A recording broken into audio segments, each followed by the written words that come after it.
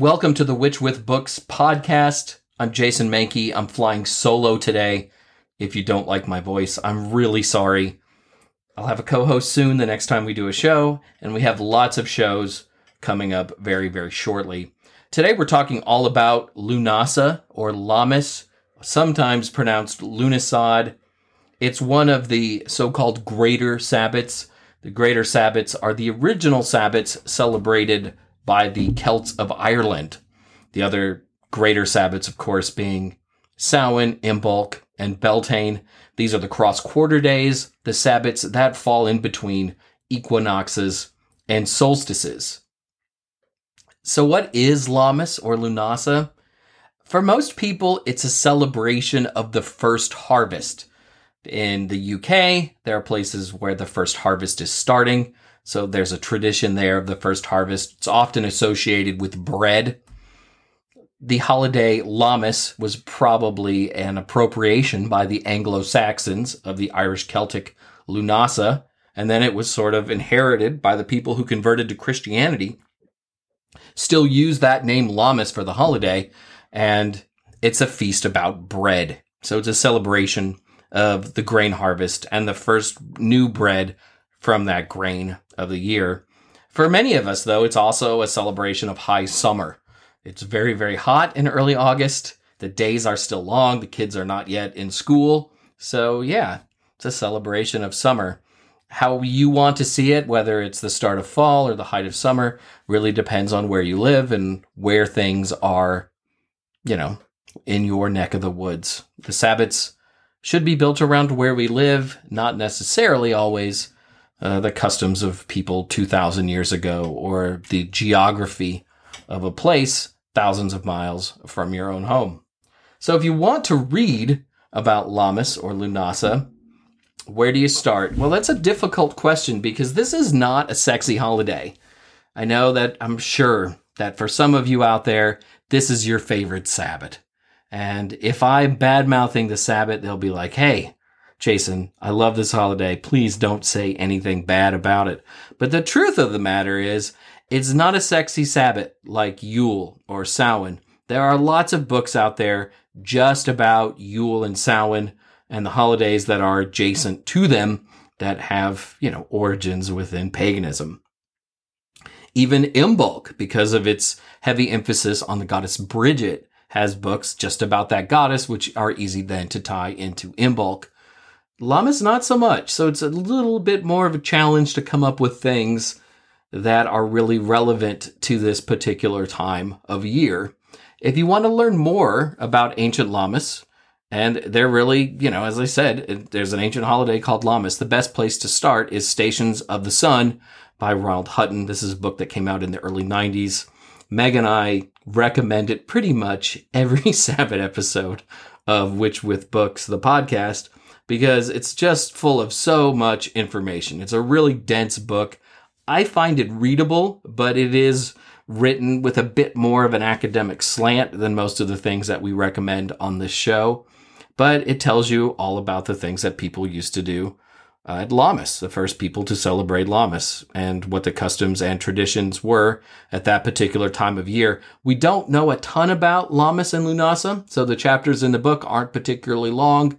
So you just sit down with them and you read them in about 20 minutes and you go, whoa, there's a lot of ideas in there for ways to celebrate and to do ritual, because there's a lot of folklore about that particular time of year, but not as much probably as we would like.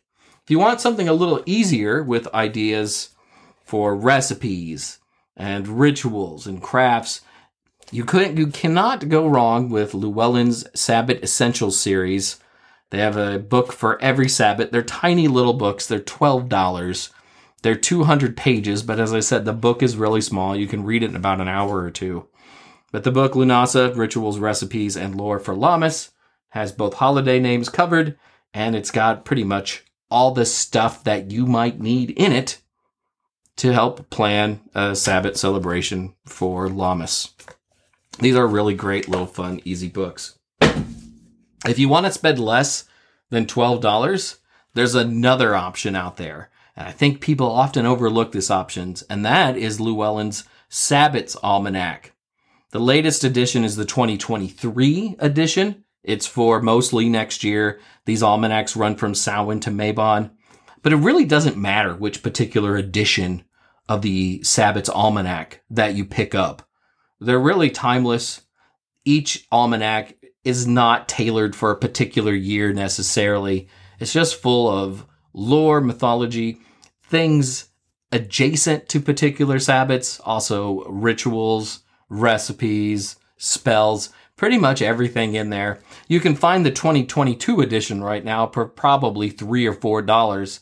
You could also probably find the 1999 edition for $2 if you want to online. They're all really great. I know that often when I'm stuck trying to find an idea for a coven ritual for Sabbat, I've got a collection of them going back a couple of years, using those lines.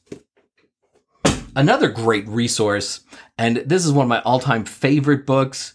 It's one of the earliest books I bought as a young baby witchling. It's called Ancient Ways by Pauline and Dan Campanelli. Pauline wrote the book. Dan did the illustrations for the book. I always really think about Ancient Ways a lot at Lammas because it's a book that I picked up in July. So it's very seasonally appropriate for me. The history in Ancient Ways, this book was written in the 90s, is not particularly good. There are things in it that we know today are wrong.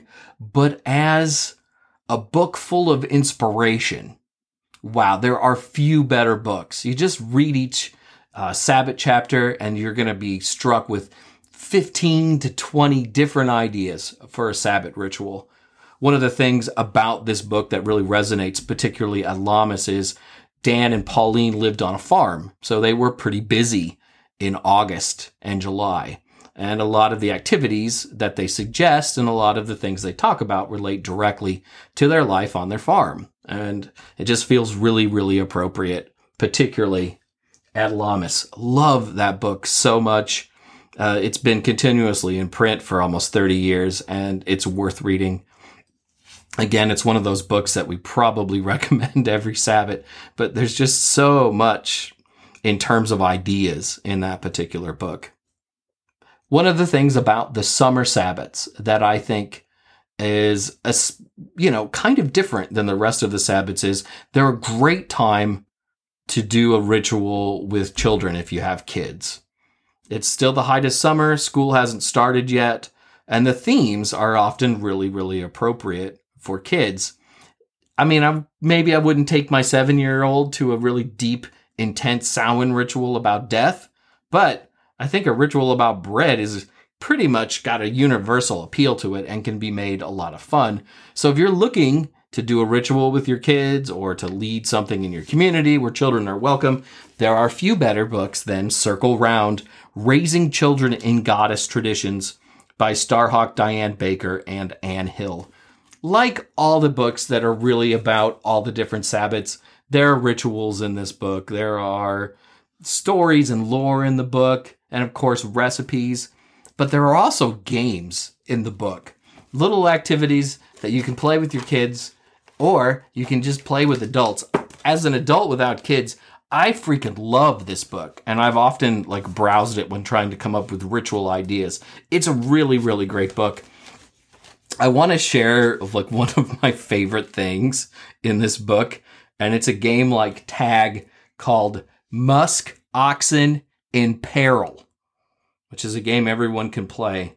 And it features one person as a saber-toothed tiger. The rest are oxen who are safe as long as their butts are together in pairs or groups, and their horns, fingers held pointing out from the brow, are pointing out. The tiger counts to 5, and each ox must find another ox or group of oxen to join. When the tiger catches an ox, the ox becomes a tiger. Now, there are 2 tigers. Soon there are more and more, until the entire group becomes tigers, and there are no more oxen left to eat. The tigers starve, and the game is over. I just love that last line. The tigers starve, and the game is over. That's just lots and lots of fun. So Circle Round, Raising Children in Goddess Traditions. You really can't go wrong. If you're looking for a more adult ritual, one that perhaps doesn't really cater to kids, I'm always partial to The Witch's Wheel of the Year, rituals for circles, solitaries, and covens. Solitary rituals are in that book. Coven rituals and large group rituals are in that book. I will admit that I did write the book, but I'm very proud of my rituals and think that they are some of the best in print. So there you go. When I think about Lammas, I often think about food. Part of that is because it is the holiday, often most associated with bread.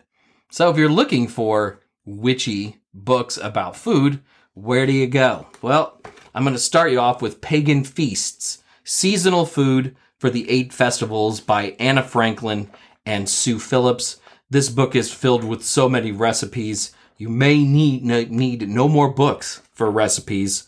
There are recipes for drinks, bread, main courses, sides, pretty much everything that you can imagine. However, the problem with this book is that it's published through Capitol Band Publishing, which went out of business several years ago. So it's a little difficult to track down.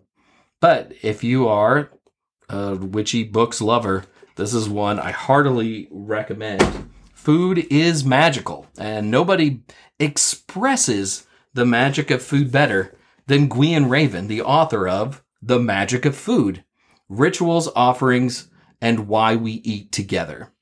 I think we overlook sometimes just how intimate it can be to share food with others, especially if it's food that we have cooked or that has been cooked for us. And one of the things I love about this book is how Gwion explains that. And he makes food this really amazing, awesome community experience. It's also full of recipes. It's full of lore about food and just sort of why we enjoy eating together so much and why it is such a magical activity. This book came out a couple years ago. It's a Llewellyn book. It's easy to find, and it's well worth your time. Gwion has cooked for me, and he is an amazing cook.